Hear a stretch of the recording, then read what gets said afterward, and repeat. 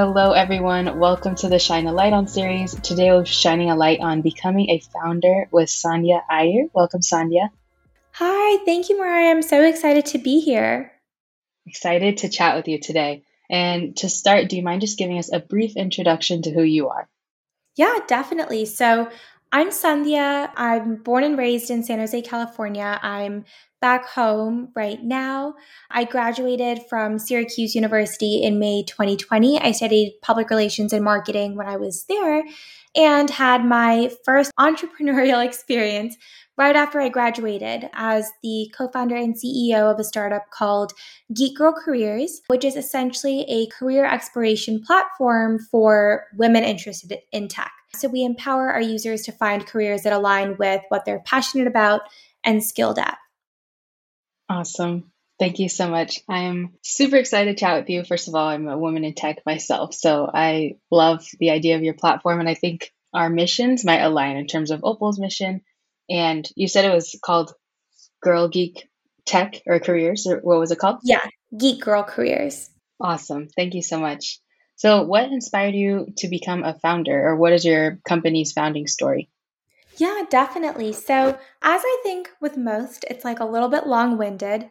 When I was in high school, I had like a hard time figuring out what I wanted to do or what I wanted to pursue in college. Like, I was interested in writing and business and psychology, like in theater and fashion. And I was like, okay, I don't know like what I can do that can kind of tie all these things together or, keep things broad enough if I change my mind, but still involves things I'm interested in. So, I was very much someone who had a hard time figuring out what I wanted to do. And so my dad kind of guided me through that process and wanted to build something that would help other students who were kind of going through the same problem. And so many of my friends were. So we built Geek Girl Careers as a resource. And essentially on our platform, we have a personality assessment that connects users to 3 to 5 different careers in tech that, an algorithm decides they would be a good fit for. So for example, people get careers like marketing, UX design, software engineering, and then you have the chance to learn about why you're a good fit for that role, what skills you need to develop, where you can work, and then you get to connect with like industry experts, and we provide a ton of other resources. So that's kind of what Geek Girl Careers started off as. And it was very much just a resource when we started off. Within like a few months of, it going live, I went to Syracuse.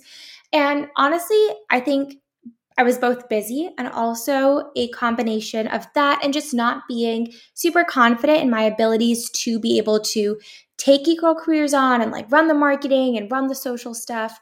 I was involved with it. Like I would write blog posts, people would take our assessment, but it didn't really grow much during that time period. And then senior year, I went through another kind of a career crisis and was like, you know what, I think I want to do something social impact related. Didn't know if that would be on the fashion side of things or tech side of things, but that interest in social impact combined with me coming home because of COVID and kind of reigniting my involvement with Geek Girl Careers was kind of the catalyst for me to decide, okay, why don't I try taking this on full time and like running it as a startup and like try to monetize it and see how I can grow it. And so it was like a 5 year process, kind of, I think. But that was kind of the journey to how I started working on it full time. Wonderful. That's really cool. I haven't heard too many stories like that where you didn't necessarily take a break, but there was a bit of dip maybe in your like the time or energy you could put into it, and then you sort of came back stronger than ever. That's really Yeah, cool. definitely. And I think you're a perfect example of, I believe it's called a founder's market fit, where a founder goes through some pain point and then they create something to help others prevent going through that same pain. And it sounds like that's your story, and it makes a lot of sense. Thank you for sharing. On this note, I know you've mentioned to me before that you don't come from an entrepreneurial background necessarily, which people who fall into this founders market fit, I think like often don't, to be honest. It's their pain Mhm. point. They just want to try and make something, and it's not like necessarily in their wheelhouse, but they're going to try because they're passionate about it. So Right. before we talk about how you built the background for yourself, what do you view as a typical entrepreneurial background? Because I feel like there's so many different stories, but I guess like what comes to mind for you? Yeah. I think what made me feel like I wasn't from a typical entrepreneurial background is just a lot of the stuff that I would see on social media or like the entrepreneurship groups that I would join, when I started the Geek Girls journey. And it was people who had kind of been involved in entrepreneurship societies or clubs starting from like in high school or college, or who had like dabbled in startups or were like, oh, I interned at a VC, or I like started this with my friends, or I've worked on like 3 startups before, like getting out of school in like whatever capacity, or like really, really, really well connected in these certain industries and can name like 15 people off the top of their heads who are like, oh yeah, like this person started this person works at this VC, I know a person at this fund. Like I was so I didn't know about all of that when I started. I was like, literally, what is a VC? Almost like had to like learn up on Yes. all of that before I started. And so I feel like seeing people with that kind of experience, I definitely was like a little bit intimidated. And I feel like just important to remember that like whatever your background is, you come in with a different perspective. But like that's kind of what I think of when I think of traditional entrepreneurial background, at least in our age and like young Mhm. professionals, like fresh out of school almost. Yeah. Yes, definitely. Definitely. I agree with Yeah. you. I also don't come from an entrepreneurial background necessarily. So I agree with you. And on a student level, I definitely agree with you. It's like the people who have done startups since they were children and are in every entrepreneurial club, and it's very intimidating. And I think, especially women in tech specifically, and a lot of different industries, but in tech Mhm. specifically, we talk about this idea of imposter syndrome a lot. I don't talk about that as often with other women who are entrepreneurs, but it's so real, Mhm. I think. Not specifically to women, but even just experience wise. And I guess like a knowledge gap almost between people who are like in this space their whole lives or Yeah. at a young age versus people who are entering it later than them, I suppose. Not that we are late to any game at all, Right. but you know what I Yeah. mean. I don't know if you feel this way too, but I sometimes think, even when I was like working through different problems with Geek Girls, like, oh, if I'd had like 10 years of experience or like 8 years of experience, or I knew how companies operate in terms of marketing, or I'd like worked on campaigns that had done really, like, I think my experience came from like internships and like Hmm. mentors in school. And I feel like that's so different to getting that kind of inside experience into like how a company runs and like all these things. And I feel like sometimes that contributes to a little bit of imposter syndrome too, because you're like, I really like don't know like I feel like you're like running through fire, like Yes. with every single thing, like trial by fire. But yeah, that's kind of like, I definitely felt imposter syndrome is so real, but I feel like that also contributed to some of it. Yes, definitely. I agree with you. It helps to think that everyone had to learn it for the first time at some point, though. Yeah, That makes me feel a so lot true. better. So true. Yes. And because you started chatting about it a little bit, I would love to hear from you how you went about building that background for yourself. I know we just chatted about how you have to essentially live and learn, but were there some key moments or points in that helped you through this journey? Yeah, definitely. I would say in some ways I got a little bit lucky because we had like the core of Geek Girls platform and like the tech aspect of it kind of built out before I started full time. And so most of my role was kind of on like the marketing, like building user base, like managing a team, building out social partnerships, like all of that. And while we did do like product launches and I had to get more comfortable with the tech side of things, most of it was a little bit based off of what I had learned in school. And I think the things that probably helped me most were like pitch competitions in school, learning how to like put together decks, just getting comfortable, like pitching myself and my ideas, like getting the chance to like put together cohesive messaging, get like Geek Girl's purpose mission across in like one sentence, getting comfortable bringing it up in conversation. Like I feel like all of those things that you need if you're like marketing your company and like trying to put it out there. I feel like I gained confidence in a lot of that when I was at school. And then I think just in terms of like social media, I had like some knowledge of it, but actually the first people I brought on to the Geek Girls team were two people to help with social media, because I very quickly realized that like I'm not doing it as well as I could be. And it takes so much time and so much effort. And so I think at some point I was like, okay, there are certain things that I don't have that kind of experience for. Then you delegate it, right? And then you bring on people who like know how to do it better than you. But I would say that I think like the pitching and networking and kind of all the soft skills are what helped the most. Yeah. And not being afraid of a cold email. I think that too. Yes. Or even a cold call. Those are terrifying. Absolutely. But yeah, I Cold definitely calls agree with you. are objectively scarier than cold emails. Yes. Yes. Yeah. No further comments. I agree. No, I really like your answer. And 2 points I guess I want to emphasize from my experiences too is from what you said. If you're a student, like leverage as many on-campus resources as you can. For Opal, as we were still students, they have a bit of like an incubator and an accelerator and random sort of like legal teams that can help that are Mm, like based at our campus. So there are probably resources on your campus as a student that will be super helpful. And I know you listed a few things, whether it's even just individual people or whole programs, there's usually something. And I really also like your absolutely. point about knowing your limitations and hiring or onboarding people who fill those gaps, essentially. Definitely. And actually, to go off of your point about resources on campus, I think one of my biggest regrets is not working on Geek Girls when I was at Syracuse, because we have Blackstone Launchpad program at Syracuse and they have like a fantastic incubator. Like the executive director of the program at Syracuse is amazing. And she's like helped and mentored me, even though I never knew her when I was on campus. The moment she found out that I was working on Geek Girls, she was like, "How can I help you?"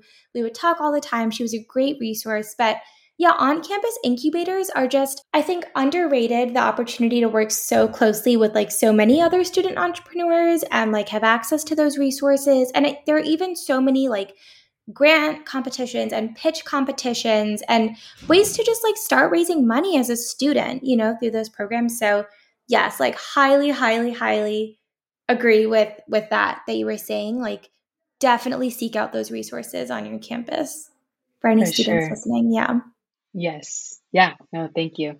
Actually, a third point that I love that you said is learning to pitch what you're trying to sell or do, because there was a bit of time where every week I would be pitching to someone just for feedback, basically. Hmm. And that was the most growing point. And they were strangers Yeah. too, right? Which is super important because, and I guess along those lines, if you're pitching to your friends all the time or your parents or something, Yeah. it's different. It's different than So pitching to a different. stranger or an investor or whoever it is. So, yes, love that 100%. point too.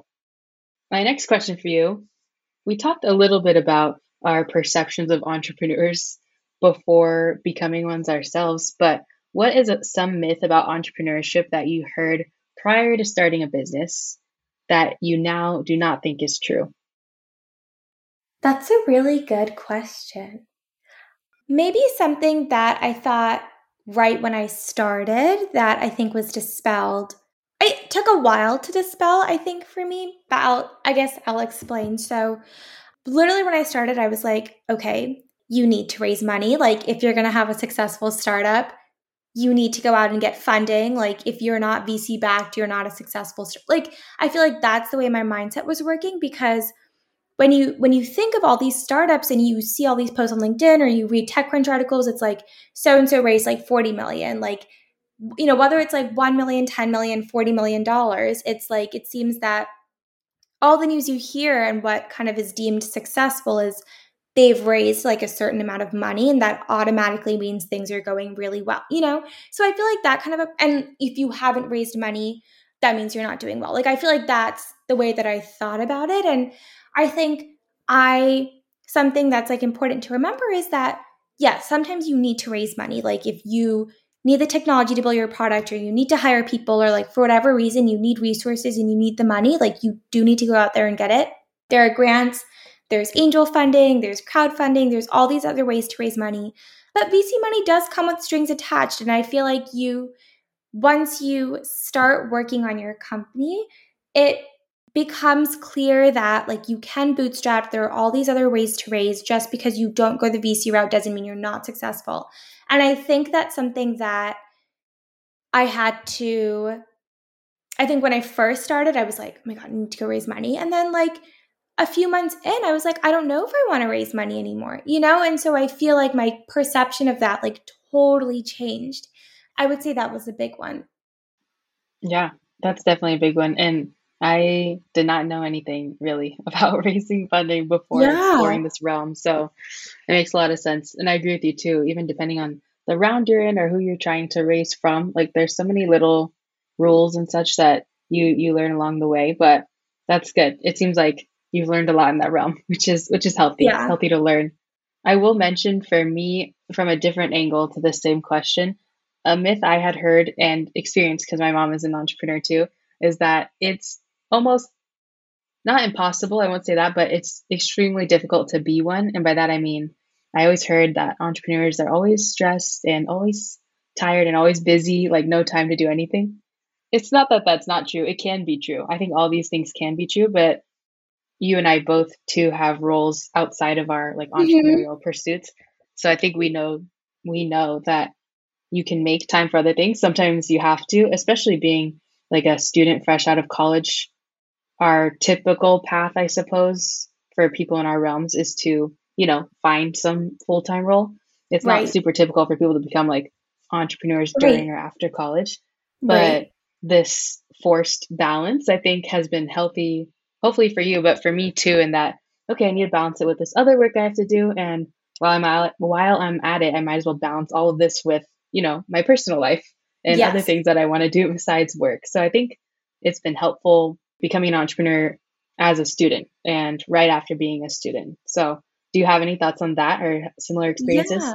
A couple of things I want to say is one, I totally agree with you and like wanted to also emphasize that like having a side hustle and like not running a business full time still makes you an entrepreneur. You know, like you don't have to be putting in like 50 hours a week to make it like a business. Doing that in addition to something else like still makes you an entrepreneur. I feel like that's important to remember. And I agree. I mean, I think I still like am very much figuring out the full-time role and startup thing. So Yeah. any advice from you I think would be appreciated because I literally had been working on Geek Girls full time up until about like 6 weeks ago. And so I think I've actually tried to become better at this to give myself some grace and to allow myself to settle into my new role before picking things back up with Geek Girls and to figure out like how I'm going to divide my time like you were saying and like maintain that balance. But yeah, I think it is so important and like having things where if we're lucky enough to be passionate about what we're doing 9 to 5 and then like also 5 to 9 or however you say it like Hmm. I think we'll like make the time. Yeah, and then hopefully make time also to relax and take care of ourselves and like all the other important things. Yes, definitely agree. I am curious from your perspective. I think we've mentioned a few times now we were both students when we initially started, at least like thinking about our ideas, conceptualizing, and getting people to believe in us, I suppose. This all happened while we were students. And I've been fortunate enough to chat with a lot of students who are interested in starting something. And I hear patterns. I hear like similar questions or sort of worries, I suppose, that students have. And I'm interested in your perspective, whether it's from your personal experiences or others that you've heard. What do you think the biggest obstacle is for students who want to start their own business? Yeah. I think the first two that immediately come to mind are like time and money. I mean, you have like 10,000 things going on as a student. Like you have school and then clubs and then friends, like within walking. Like, I feel like there's just so much going on. And really putting aside the time like every day to build something from scratch it's really really hard and I think just being able to put in that kind of time is an obstacle and I think also money because a lot of times like you need to you need some kind of capital to build something, to test something, to market something. And I think finding that can also be an obstacle. And I think even just the time that it would take to flesh out ideas, to test it, to put together pitch decks, to apply for competitions. I mean, to get that money, you need that kind of time. And I think both of those put together definitely make it hard. If you are passionate about starting something, I think there are ways to get started as a student and just to like test out the waters. I mean, whether it's, I don't know, for example, like a resale platform for clothes or like even for, Geek Girl Careers. If I had taken the time when I was in school to like write blogs or, starting a podcast or, just like interviewed women in tech or started to build that foundation, I think I would have had a bigger network for when I was ready to put aside the time to do this full time. And I think there are ways to kind of build a foundation for something that you want to start when you're a student, even if you may not be able to dive fully into it at that point, if that makes sense. That definitely makes a lot of sense because what comes to mind for me initially is what isn't an obstacle is students always have ideas. Like I feel like students are brilliant, but the time and money is a huge thing. A few that I would add are actually maybe it's just one. It can be bundled into one, which is self-doubt. That's like kind of a huge one actually from the people I speak to. Either they're not sure what to do or who to speak to, which usually there's someone on campus to talk to about these things, but sometimes there's not. So it's hard to know, Yeah. Who to even ask for help on how to get started. But interestingly, a lot of what I hear from students who have an idea is that they don't really believe that they're entrepreneurs. And I don't know if they have heard their own like myths or stereotypes about entrepreneurs, but they just don't think they are one. Which I think is just not, I won't use the word silly because it's a fair emotion, like a thought that they're Right. feeling. But I mean, an entrepreneur is just anyone that wants to improve the world in some Yeah. way. And that's Yeah. kind of it. Like that's the Yeah. definition. So I don't know what the hurdle is to sort of, you have to be in the mindset though to believe that you can do it and then it will happen. It's not like, oh, once my company is acquired, then I'll know I'm an entrepreneur. Like you have to Right. believe it before like at the idea stage. Otherwise you can't get to that 100%. last point. Yeah. 100%. And I think Yes. even going off of that point, like I think the general knowledge about like what it takes to start a company or what it takes to, get something off the ground, I feel like is not like inaccessible for students, but I feel like students don't know that it exists. Like I didn't, Hmm. I feel like well, like even for me, like I had Geek Girl Careers was when I was at Syracuse, but I didn't really like interact with the Blackstone Launchpad. Like I wasn't ever involved in the entrepreneurial like side of things. And now looking back, I'm like, what? Like why was I not, Yeah. But I feel like there's so many things from like incorporating or like putting together a deck. Like if you're not, there's so many things to learn, how to put together like a focus group or like ask the right questions or like test things. I mean, Hmm. I feel like even starting off, it's sometimes hard to find all of that info, but no, I agree Yes. with you. I mean, students have like tremendous ideas, so Yeah. And I definitely agree with you too that information is accessible technically, but it's not like it's easy to find necessarily, yeah. or it's not a maybe commonly searched thing on campuses even. In this last question, we chatted a little bit about this idea that having an entrepreneurial mindset is maybe easier than people think. I think Hmm. that the idea of that has its own myths, perhaps. But from your perspective, how can students and young professionals develop an entrepreneurial mindset if they feel like they're lacking in it or they don't believe that they're entrepreneurs? Yeah. Honestly, even just like reading articles about different founders or watching videos or like interviews, like I think when people think sometimes of startup founders, like exactly what we are talking about, like you have like an illusion of what it means. But I think if you kind of dig deep, you'll find so many people who are entrepreneurs of like really, really different backgrounds who have different perspectives and are solving like widely different problems. And I think even just reading and learning about those different stories is sometimes a really good starting point for thinking about like, okay, I don't need to be like a Harvard dropout to be a, an entrepreneurial founder, or I don't need to have like a ton of experience. Like people find their own ways, into starting and leading businesses. And I think I would also say that, yeah, if there's a problem that you are solving, you're an entrepreneur. It's literally about being a problem solver. And so I think people who are struggling to get into that mindset, like I think just try and remind yourself of that. Like it's hard. I think it's easier said than done, but there's no reason why if you want to be one, you can't be one. You know? I mean, I know that there's like time's an obstacle, money's an obstacle. I know not everyone can drop everything and like start their own business. I'm not saying that. No, that makes a lot of sense. Everything that you just said. And What would your answer be to that? yeah, I'm curious. that's a good question. Things that helped me, at least, because there was definitely at least a short period of time where I thought, okay, maybe I am an entrepreneur. And I had to convince myself at some point. I think the two things that helped me the most were once, as I was learning sort of foundations of entrepreneurship, is what I'll just label that. I realized I've always really been one in some way, shape, or form, whether it's like Mhm. a yard sale or a bake sale as a kid, or being a officer of a club in college or high school Yeah. is essentially entrepreneurship. Yeah. Yeah.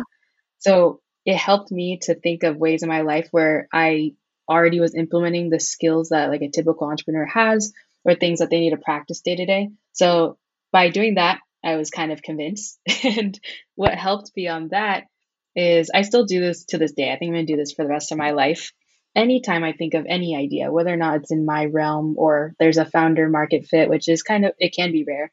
Mhm. Maybe I can be at the gas station or a grocery store. If I have an idea, I write it down immediately. Yeah. You never know. You never know Yeah. what could happen to that idea one day. But I think being in that mindset and growing that list out of ideas is just like a friendly reminder that, okay, you see a problem. This is ethnography, right? You're like watching someone do something and you're like, ooh, this could be Mhm. improved in some way, whether it's yourself or another person. And I think that is a practice anyone can do. And with time, and as you write more ideas down, you will be sold eventually that you are an entrepreneur because that's always the first step is the idea. 100%. That's Yeah. what I do or Definitely have agree. done. Yeah. TLDR, I agree with everything you just said. All right, Sandhya, we've reached the end. Do you have any last words of wisdom for anyone looking to become a founder and maybe they're unsure of how to start or not sure if their idea is good enough? What advice do you have for them?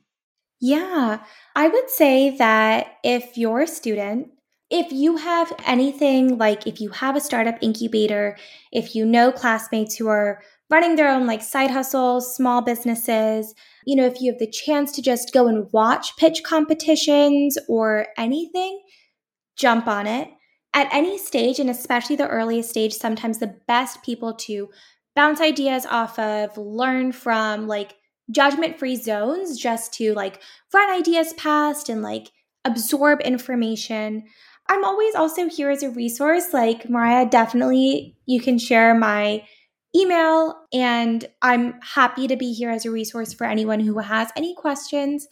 And I would also say that there's a lot of groups for aspiring entrepreneurs, for entrepreneurs of color, for female identifying entrepreneurs. If there's just places where you can just go through resources and connect with people who are interested in similar things, I think often those, environments can be really, really inspirational as well. And it's something that when you do start your own business, you're going to wish you had done sooner. So don't wait to start. I think with those, I think you can just like jump in at any time. And whether or not you start your own company, it's just like an inspiring and educational environment to be part of. Awesome. Thank you so much again for joining us. Great chatting with you, Sandhya. Yeah, likewise, Mara. Thank you so much for having me. This was awesome. Yes, of course. And to anyone tuning in, thank you for joining us. As always, at Opal, we shine brighter together, and we'll see you next time.